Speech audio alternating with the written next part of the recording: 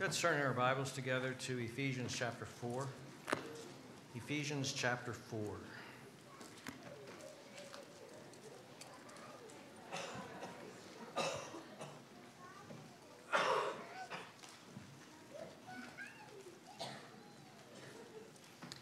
And before we study this text together, let's pray. Father, we turn to you once again and we call upon you. We ask you to help us in our weakness.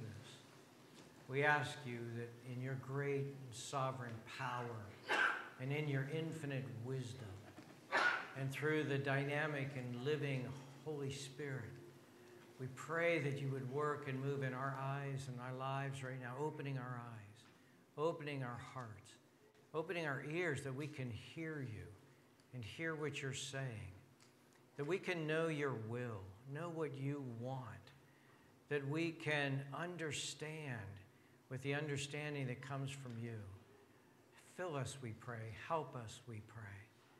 And give us grace, we pray, then to not only hear, but to do your word and to work and out our salvation in a way that is glorifying to you and pleasing to you. Father, help us now, we pray. Be with us now, we ask. In Jesus' name we pray. Amen.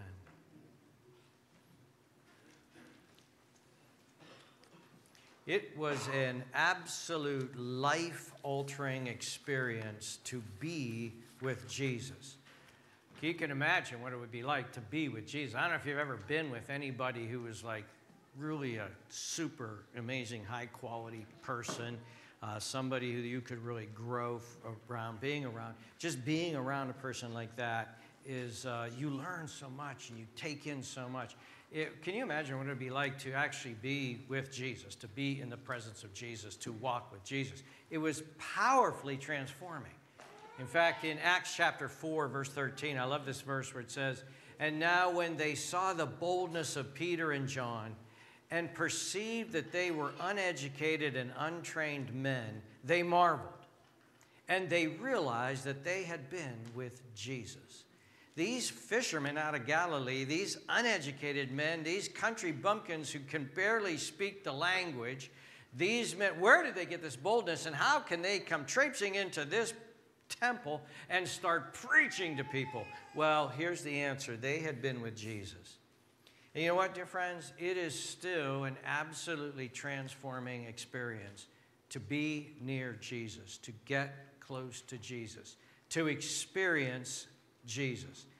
And we can do that today. We can experience Jesus today. We can experience his presence. We can experience his power. We can experience his grace. We can be near him and experience him in such a way that it will actually transform and change our lives. Now, how do we do that? Well, one way is personally. In fact, Jesus himself said, he taught us to pray, "Give us this day our daily bread." And so, obviously, this prayer that he taught us that we should be praying through this outline is a daily prayer. Jesus told us to get alone, get away, get alone with your Father and pray to him. And so there is a place, and we certainly emphasize this a lot here, for you to take some time each day in your life as you're able to. Some days you can't, I get that. But as you're able to, get alone with Christ and get alone and pray and interact and have it be personal. And I want to tell you something.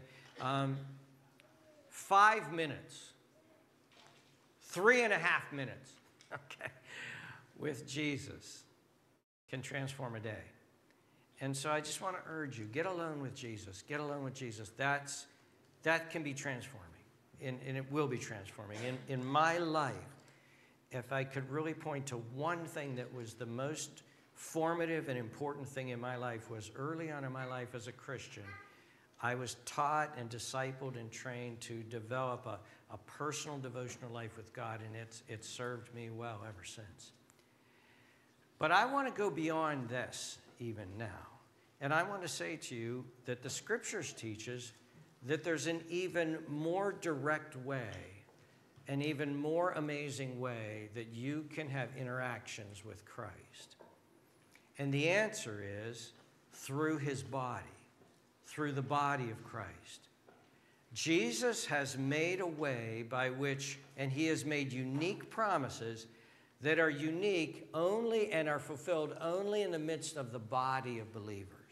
For instance, in Matthew 18:20, Jesus said this, "For where 2 or 3 are gathered together in my name, I am there in the midst of them." Now, that doesn't mean he's not with them when they're individual, but there is a unique promise of a unique presence and power of Christ through the gathered body of believers. And Paul is trying to get to that and get that sort of lodged in the minds and hearts of the Ephesians. He wants the Ephesians to get this. And so that's what he's doing here in Ephesians chapter 4. He's giving them a vision. He's giving them a vision. He's giving them, he's talking to them about a reality, and he's giving them a goal. And he wants them to respond to this vision and to understand what this body of believers is all about. And that's what I hope we will experience today. Paul and God through the Holy Spirit is trying to give us this vision as well. And so let's be open. Let's capture this vision and let's see this. And so I've been, you'll notice, I don't remember the exact title. In the bulletin I have, Experiencing Christ Through His Body, the Church.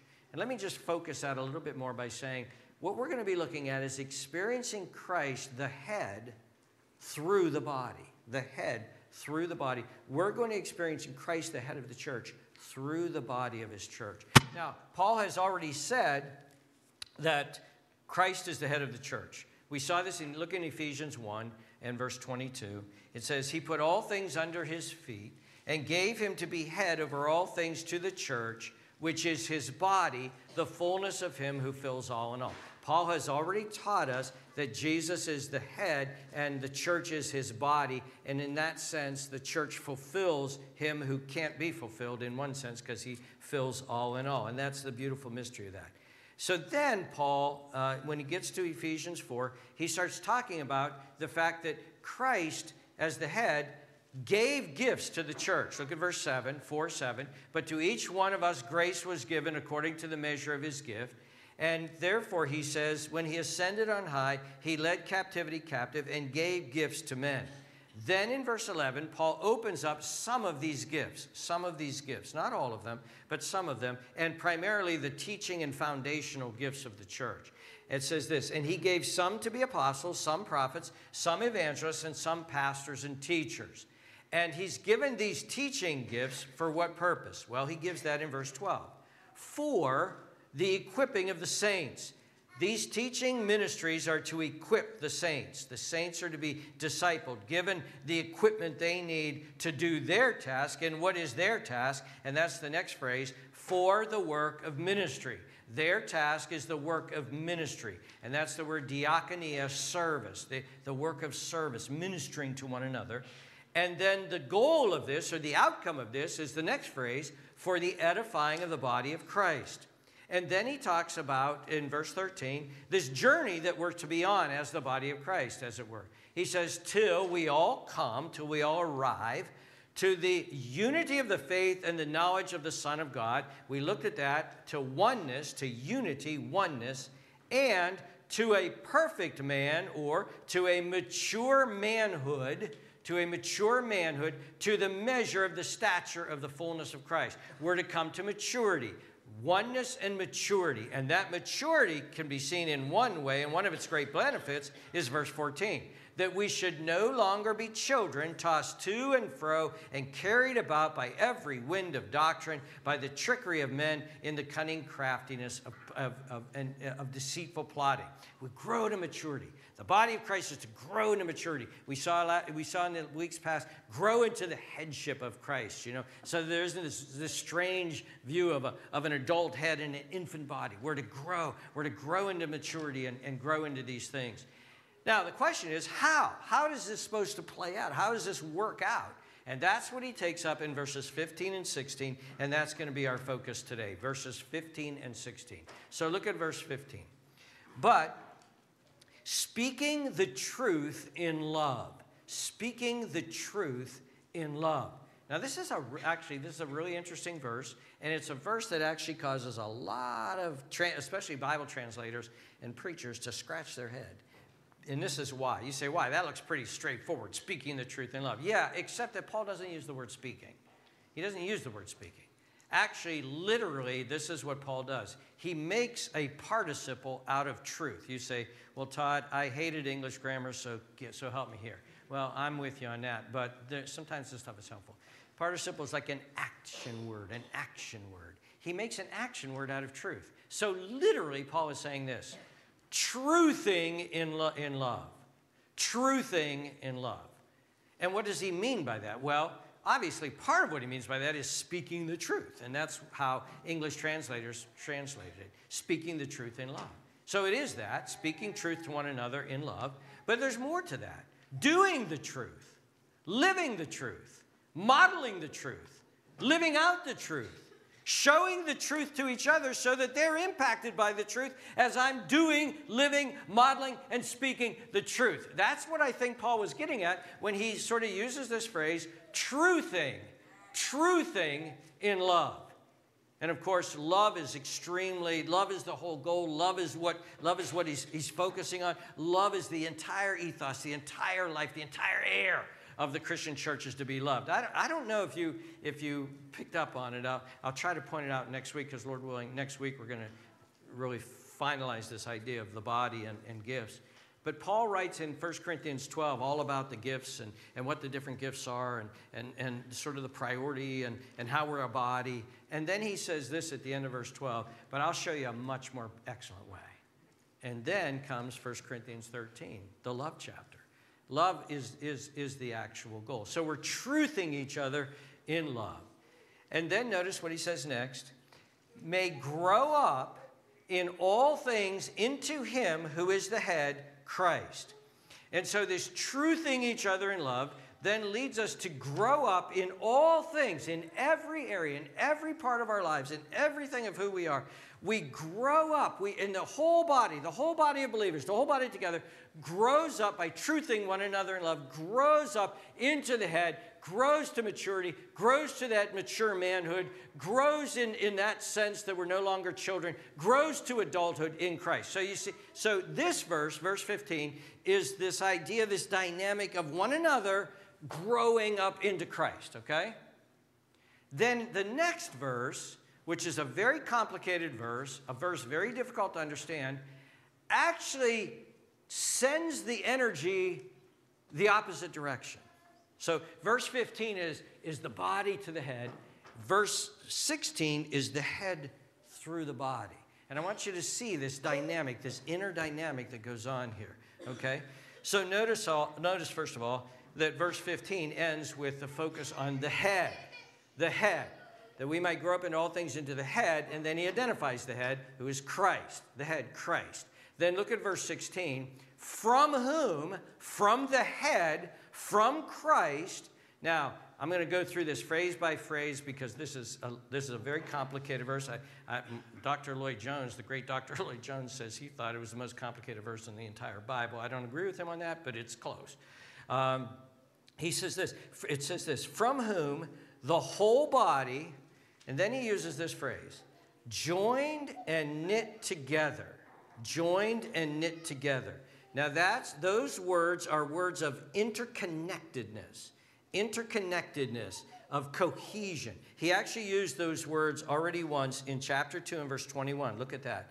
In whom the whole body being fitted together grows into a holy temple in the Lord. And here, Paul is using architectural language, okay? So the fitting together here is, now you could think brick upon brick, but that's not how the temple was built. Think of it, did you ever build a stone wall, or did you ever do masonry work where you did stone? And if you've ever done that, what you do is you got all these stones laid out, and then this one will fit good here. Now you mortar that one in there, and then you say, okay, well, this one will fit here. And then have a little space. Okay, have this little space. No. Yeah, this one will fit perfect right here. And before you know it, eventually all those stones are up here, but they're all knitted together. They're all fit together. And that if you're laying a stone wall, that's the idea. This knitting, this interconnectedness. Now, of course, with a body, it deals with, the way the human body is so amazingly all knit together and connected together, and all of the organs are sort of interrelated and independent. That's the idea that is here. So he says, from whom the whole body, joined and knit together. Now the next phrase throws everybody. By what every joint supplies. Wait a minute, Paul. Joints don't supply anything. Joints are hinges. They connect in that they connect this to this, but they don't really supply anything. And that's where joint probably isn't the best translation for this, okay? And some of your Bibles will say ligaments. The original word was used by them as joints. It was also used by them of ligaments.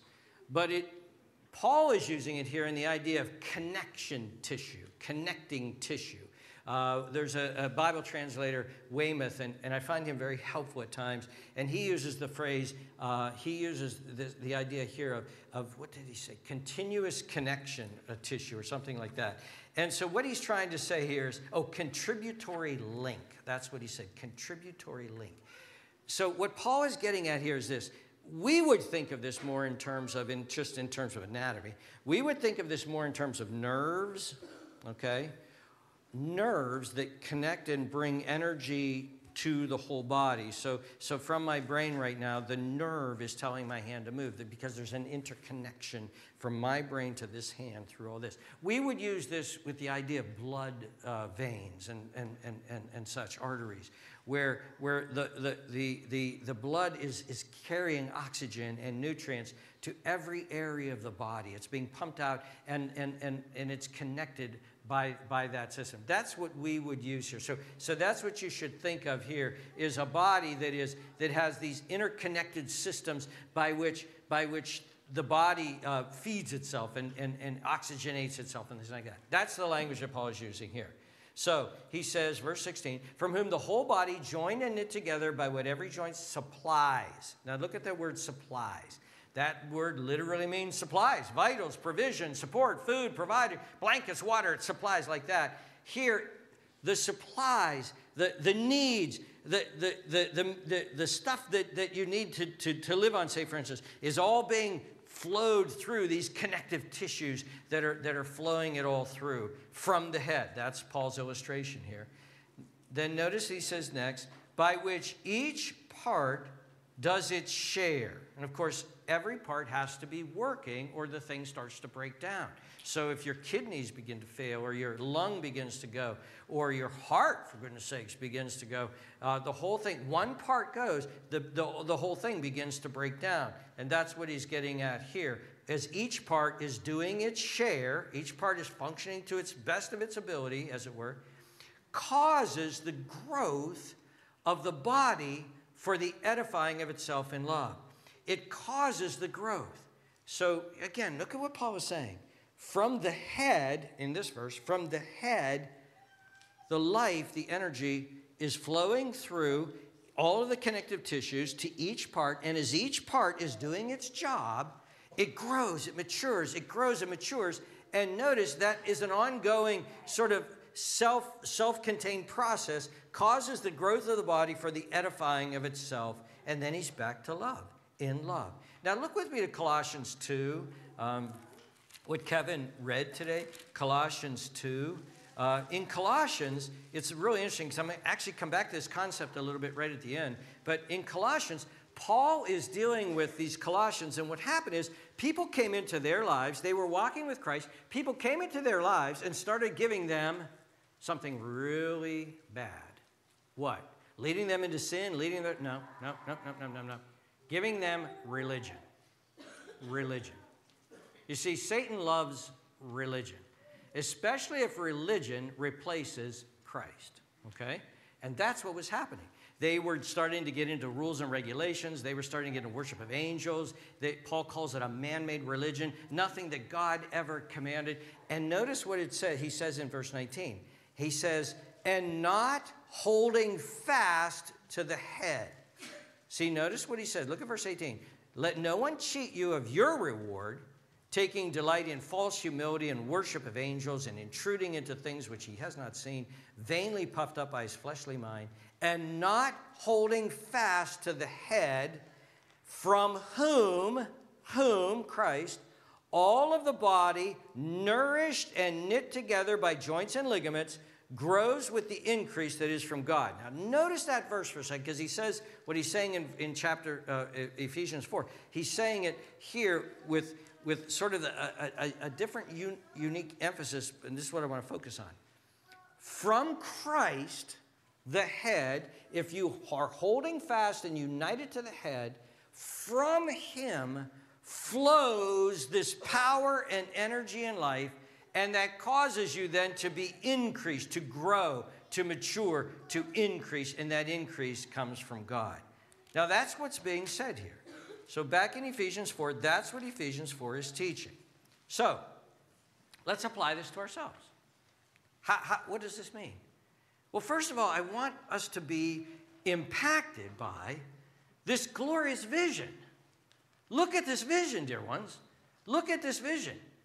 Christ, as the head of the church, uniquely connected to the body, organically connected, vitally connected from Christ, and the church connected to him flows energy, life, truth, power, love, the Holy Spirit, grace. It flows through him. I am the vine. You are the branches. Connected to me. Life flows. Health flows. Fruitfulness flows. Prosperity in that sense flows. You'll live. You'll flourish. Life comes from me. And Paul sees this all connected through this interconnected body that is experiencing Christ as it's connected, as we're connected to the body. And so nothing is as transforming and life-changing and glorious as Christ is. Remember they said, these men have been with Jesus. These men have been with Jesus. Their life has been transformed. And when Christ is present and working through his body, God is experienced in powerful and unique ways. In 1 Corinthians chapter 14, Paul is explaining why their fixation with tongues was so misdirected that the place where they should be is prophecy. Now, when Paul used the word prophecy, please don't think of fortune telling. Please don't. That's not what prophecy in the New Testament is. This is what you're hearing right now is in one sense what prophecy. It's where the word of the Lord is opened up in the power of the Holy Spirit, and God is being experienced through his word. And notice what Paul says. But if all prophesy, he earlier said if all speak in tongues, the unbeliever is going to walk in and say, this is a madhouse. But then he says this, but if all prophesy and an unbeliever or an uninformed person comes in, he is convicted by all. Why? The word of God is being opened up. He is convinced by all. He is convicted by all. And thus the secrets of his heart are revealed. And so falling down on his face, he will worship God and report that God is truly among you. Where two or three are gathered, I am there. This fellow came walking in and he heard the word of Christ being preached, and he experienced the living Christ, and he experienced the power of it, and Jesus was being faithful to his promise where two or three are gathered together, and he met God in that place.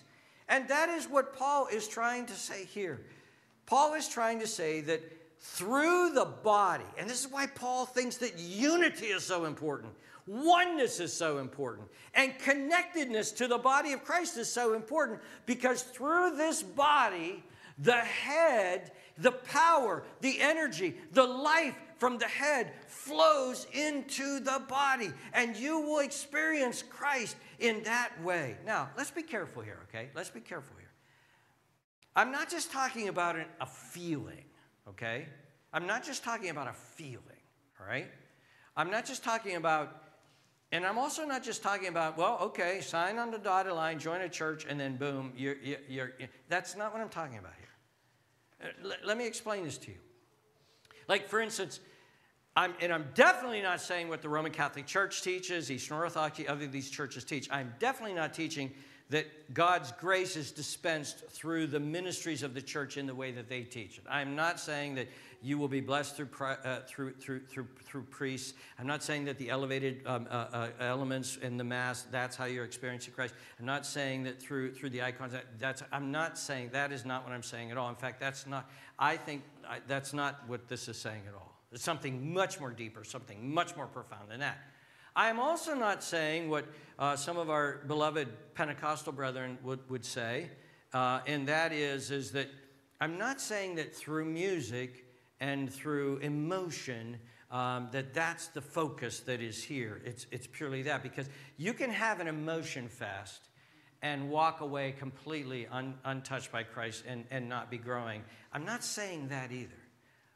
What I'm saying is trying to say, what Paul is saying, is that there's something very rich and something deep and something, let me use the word here, subtle and yet profound that happens when a healthy body of believers is functioning as a healthy body of believers connected to the head. Through that experience, through that people, through that life, through that reality, Christ is experienced in a unique and powerful way that he cannot be experienced simply if you go at this alone. That's what I'm trying to get at. That's what this is to be like. And so it begins. So what's it look like? Well, one of the ways it's obviously going to look like is the teaching and preaching ministry of the church. That's obvious because he starts off with apostles, prophets, evangelists, and pastors and teachers. The teaching, preaching ministry of the church. Turn with me to 1 Corinthians 2. 1 Corinthians 2, just to give you a taste of this, what this would look like and how Paul sees this. Paul doesn't see teaching and preaching as just theological lecturing and giving facts. He doesn't see that at all.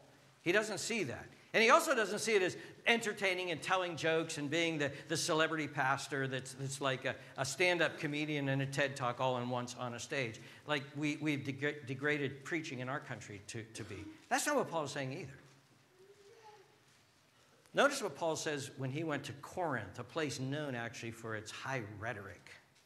It says this, chapter 2, 1 Corinthians 2. And I, brethren, when I came to you, did not come with excellence of speech or of wisdom, declaring to you the testimony of God. Now, he's not saying he didn't use wisdom, because he's going to talk about the wisdom that we have that isn't from men, that is from God in the second half of this chapter. What he's saying is, I didn't come playing the rhetoric game. I didn't come trying to win you on the culture's terms. I didn't even care about that. Verse 2, for I determined to know not to know anything among you except Jesus Christ and him crucified. I came as a broken record. I came as a scratch CD. I came with one message, Jesus Christ. And I was with you in weakness and in fear and in much trembling. And my speech and my preaching were not with persuasive words of human wisdom. But notice this. But in demonstration of the Spirit and of power, that your faith should not be in wisdom of men, but in the power of God. I came preaching in the demonstration of the Spirit of power, and through the preaching of the word that you experienced as I came, you experienced God first, head on, as it were. You experienced the reality of God head on through the preached word, through Christ being lifted up and exalted. That's what he's saying. And that's the beginning. Going to a church, please, dear friends, wherever God takes you, find a church where there is preaching, biblical preaching, sound preaching, preaching that is a demonstration of the Spirit and power. Not entertaining preaching, not droning theological lectures, preaching in a demonstration of the Spirit and power. Preaching that ushers you actually in to the very presence of God himself. Look for that preaching. But look for more than that. Look for that. That's an absolute essential. But look for more than that. Look for loving service. Ministry of the saints one to another. Again, go back to Ephesians 4, look at verse 12. All of this preaching is to be equipping the saints for the work of ministry, the work of service to edify the body. This passage, this whole passage is not primarily focused on the preachers and teachers. It actually mentions them at the beginning. They're to do their equipping job. Then the rest of it is about this active living body of believers through whom you are experiencing Christ through. That's what he's looking at in this. For instance, let's think about this. This is the idea of truthing. Truthing as a verb, as words, as actions. Imagine when somebody comes, you're a member of a good church and you have a need in your life. You have a need in your life. Maybe something's broken. Maybe you need help putting a floor down. You need an extra set of hands. You need help painting something. You just had a baby. You need some meals. Or you need somebody to come and help you. Just get some sleep. Hold the baby while you can get some sleep. Whatever you need, you need something. And a brother or sister in Christ shows up. They show up to serve you. Now, what are they doing? They're doing, verse 12, they're doing the work of ministry. They're doing the work of service. They come to serve you. They come to help. What happens at that moment? What happens in that moment? Well, it's beautiful. It's amazing. It's Christ's will. Number one, you are being helped. Your burden is being lifted. And you praise and thank God because you realize God sent this dear person. They're lifting my burden. And this is actually an expression of God's love for me. Thank you, God. Thank you for caring about me and sending this dear brother or sister. But another thing is happening there as well. You are experiencing that brother and sister. They've just walked into your life. And they're loving. And they're Christ-like. And you're seeing Christ in them. And that's transforming. You're experiencing Christ through them. Henry, can I tell them about your room? Can I tell them about your little room and your, okay. I went over to meet Henry yesterday, and on top of his garage, this little room where he meets with people. It's beautiful, delightful little kind of a man cave, Stephanie, right? A little bit of a man cave, yeah. Okay. And there's a tool belt sitting there, a tool belt on the shelf with a Bible in it. And he said, that's Chuck Murren's tool belt. Dear ones, that made perfect sense to me the minute he said it. Henry was saying, here is a man who had a profound impact upon my life. And to me, it said everything here. Here's a man who helped me with his tools, helped me with his expertise, walked alongside me. But I can tell you, because Henry's told me on many occasions, discipled me all at the same time.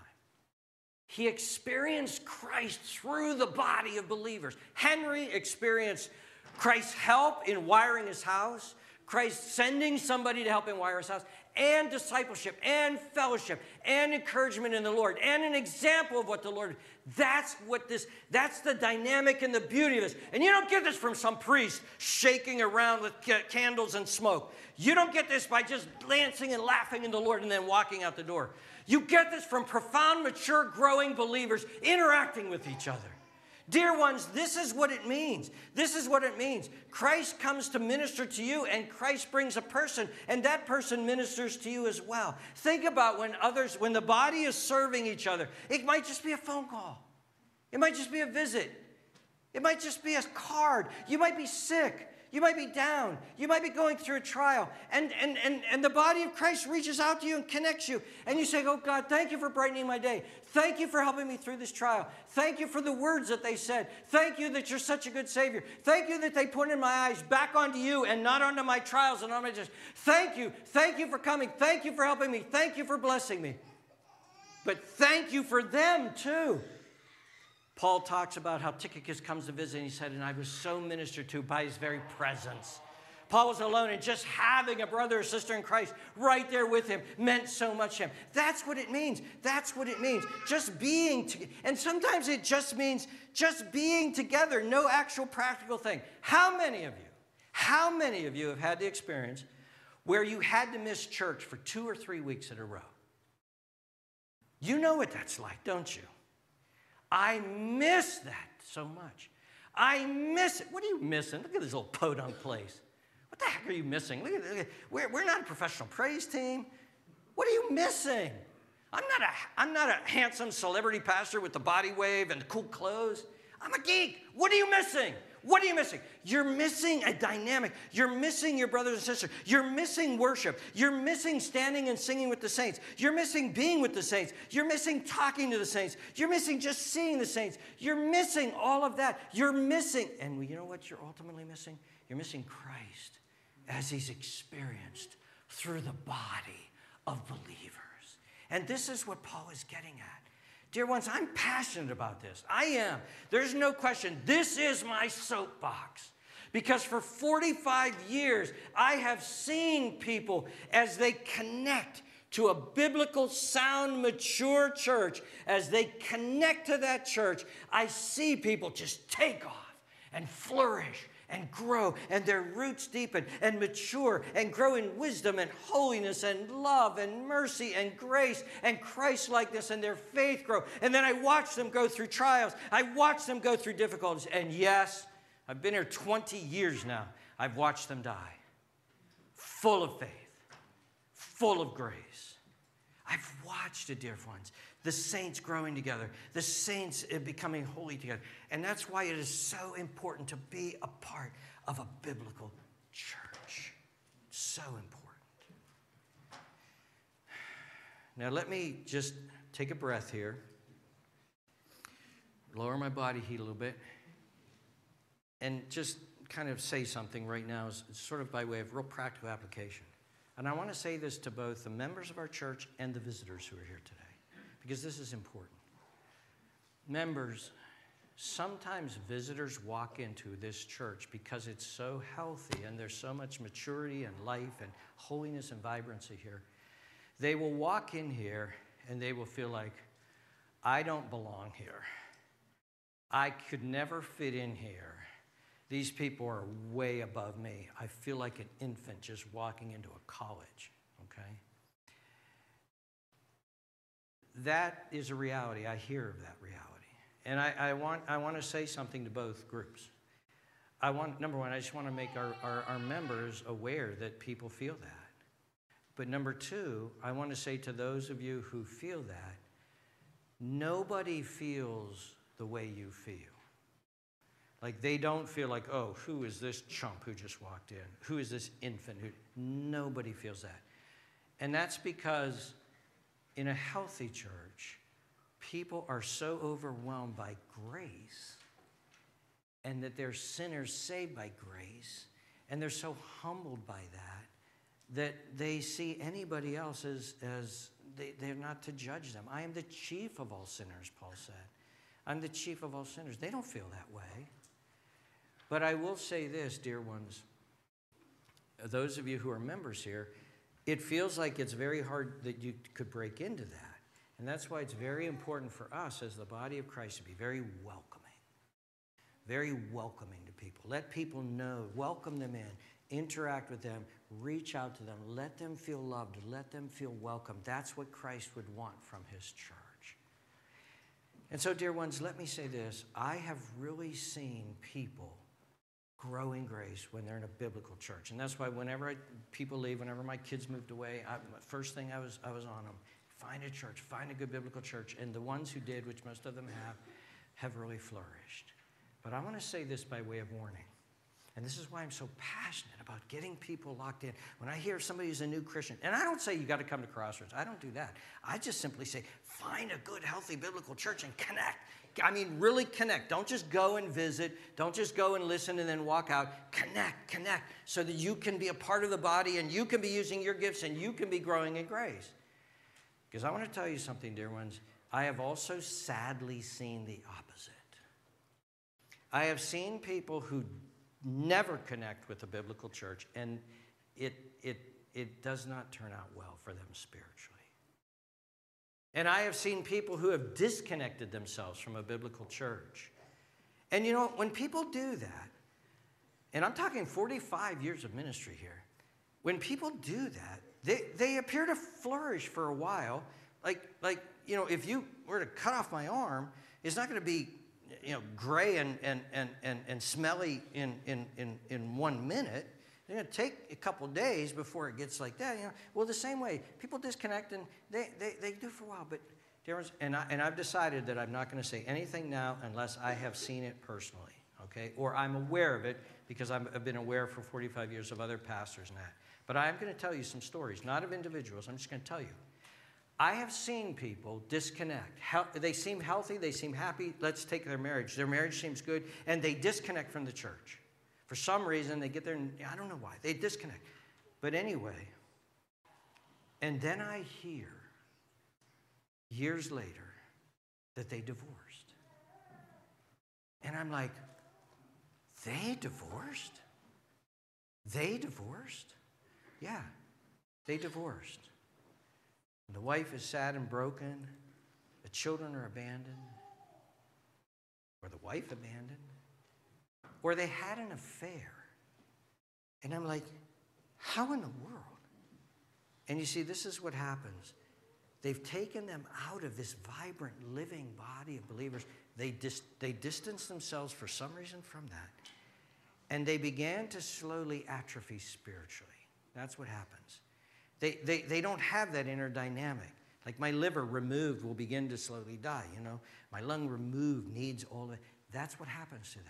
And I'm telling you true stories of people that I could name names right now, but I'm not. I've seen lives break down. Here's another one. I've seen people disconnect from the church and either go back to, or for the first time, find themselves addicted to alcohol or drugs. I've seen it. I've actually know of a seminary student. He was once a seminary student who disconnected from the church, who died as a young man from a drug overdose. He was actually being considered to be a pastor of one of the churches that I knew of before this happened. And when I heard that he had died of a drug overdose, I said, what happened? Well, he disconnected from the church. He went off on his own thing. I actually have seen people also go full-blown. They disconnected from the church, and they went full-blown into covetousness. It became all about the money. It became all about their business. It became all about success. It became all about this, to the point that I would meet them then years later, and it was like I was talking to a different person. They didn't even want to talk about Christ anymore. Oh, they went to a church, and they attended occasionally, but it was all about the money. I actually know a man who's in prison right now because his covetousness, he actually at one time was a pastor. His covetousness got so great that he stole money, and he's in prison right now. I've seen people get so depressed. I've seen them spiral down. And I've seen them because they disconnected from the church. And their faith atrophied. And they disconnected from the living body of believers. Dear ones, don't let that happen to you. Christ has done a great thing by the church. He's given us this thing called the church. And again, I'm not talking about an institution that you have to, I'm not talking about priests and rosaries and things like that. I'm not talking about experiences in the church that get you high. I'm talking about something much deeper. It's like a family. It's like a living body. It's where Christ is experienced and where Christ is known. And I want to urge you, connect to Christ through his church. Connect and experience the head through the body. Connect, get vitally connected. Find your gifts, find your place, find how you can serve, find how you can help. Experience their service and help. Rub shoulders, get to know them, be a part of them, get close, and by doing this, you will experience Christ. How does this happen? How do you get a church, and I don't want to say this in pride, but how do you get a church like this? How does this happen? How does this happen? Well, you know what? I get asked that question. People wander in here and then they wander out. They're just visiting and say, whoa, where'd all these men come from? That's one of the questions I get. Where in the world did all these men come from? Where'd all these young people come from? Where did all these mature Christians come from? Where did this vibrancy come from? What's this ministry cutting wood? What's that all about? What's this Barnabas team visiting people? What are these funeral dinners? What's this? Where did all this ministry and all this life and all this, where did it come from? And here's the question I get asked. Actually, I get told. In fact, this just happened to me a couple weeks ago. I was at a conference. And I'm sitting across from a guy, and I'm trying to be real low-key. I'm always trying to be, Jan's with me, we're trying to be real low-key. Yeah, I've been a pastor. Yeah, how's the church going? Oh, it's good church, great. You know, tell us a little bit about it. And here's the first thing that came out of his mouth. You must have an amazing music ministry. I was like, no, I'm not getting down on our musicians. They're great. But I knew exactly what he meant. He meant, you know, the whole nightclub thing with the stars and reflection and the thousands of bands of speakers up to here, rock and roll like crazy. I said, no, that ain't us at all. Or I'll have pastors say to me, where did you get this stuff? What's the secret? What book did you read? What conference did you attend? Where's the 5 steps? And I say to him, you know what, you're going in a really wrong direction here right now. I said, yes, there is a book. There truly is a book. There is a book. Okay, I will give you that one. But here's the secret, if there's a secret. Preach Christ. Focus on Christ. Don't focus on growth. Don't focus on numbers. Don't focus on feeling. Focus on Christ. Preach Christ. Lift Christ up. Show the glory of Christ. Show the grace of Christ. Show the majesty of Christ. Let them see him coming from the Father. Let them see him laying down all of his rights and responsibilities and privileges and all of his glory and coming. Show them the cradle. Show them the manger. Show them the carpenter. Show them the miracles. Show them the crucifixion. Show them the blood. Show them the cross. Show them the whips. Show them what he's faced. Show them as their substitute. Show him risen. Show him glorious. Show him as the great high priest. Preach Christ. Preach Christ. Let them love Christ. Let them know Christ. Let them see how much they owe Christ. Let them be enamored by Christ. Let them be servants of Christ. Let them bow down before him and say, I love you so much. You saved me. I'll do anything for you. I'll be anything for you. And connect them with other people that are like that. Just bring them together. The Holy Spirit will do the work. The Holy Spirit will do the job. You, pastor, preach Christ. And dear ones, that's what happens. When Christ is exalted, when Christ is in a place where he feels the joy of sharing himself, and the body is growing, and the body is obedient, and the body is hearing the word, and the body is ministering to each other, and each individual is growing, and they're growing because of their connection with each other, and their mutual connection to Christ, and the Holy Spirit is being poured out. That is how this happens. And praise God, there's not a technique for it. Just honor Christ the way the scriptures tell us to honor Christ. Well, dear ones, we have the privilege in our generation and at this time to have a body of believers like this.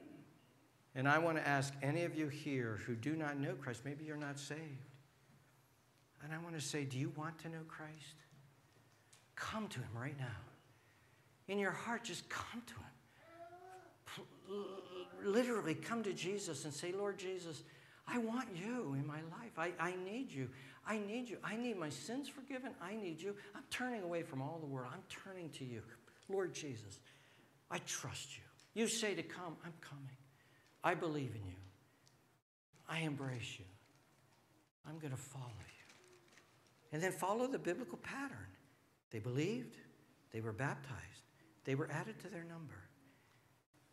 And then they grew and grew and grew in this body of believers. Oh, dear ones, come to him. Come today and connect to his body. Let's pray together.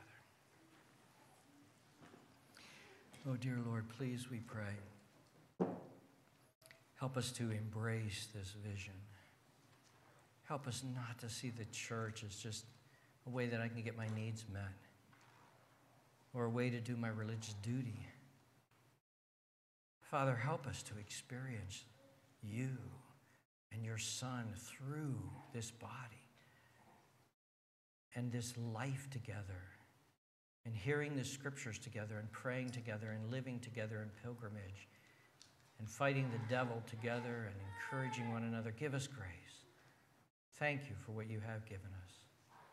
Thank you that this is a church I know, because I was absent from it 2 weeks in a row. I know how much I ached and how much I missed to be a part of this place, of these people. Thank you. May you be glorified through your body, Lord Jesus. May you be glorified through your church. May you be glorified in this place. Give us grace to serve and love one another. We pray this in Jesus' precious name.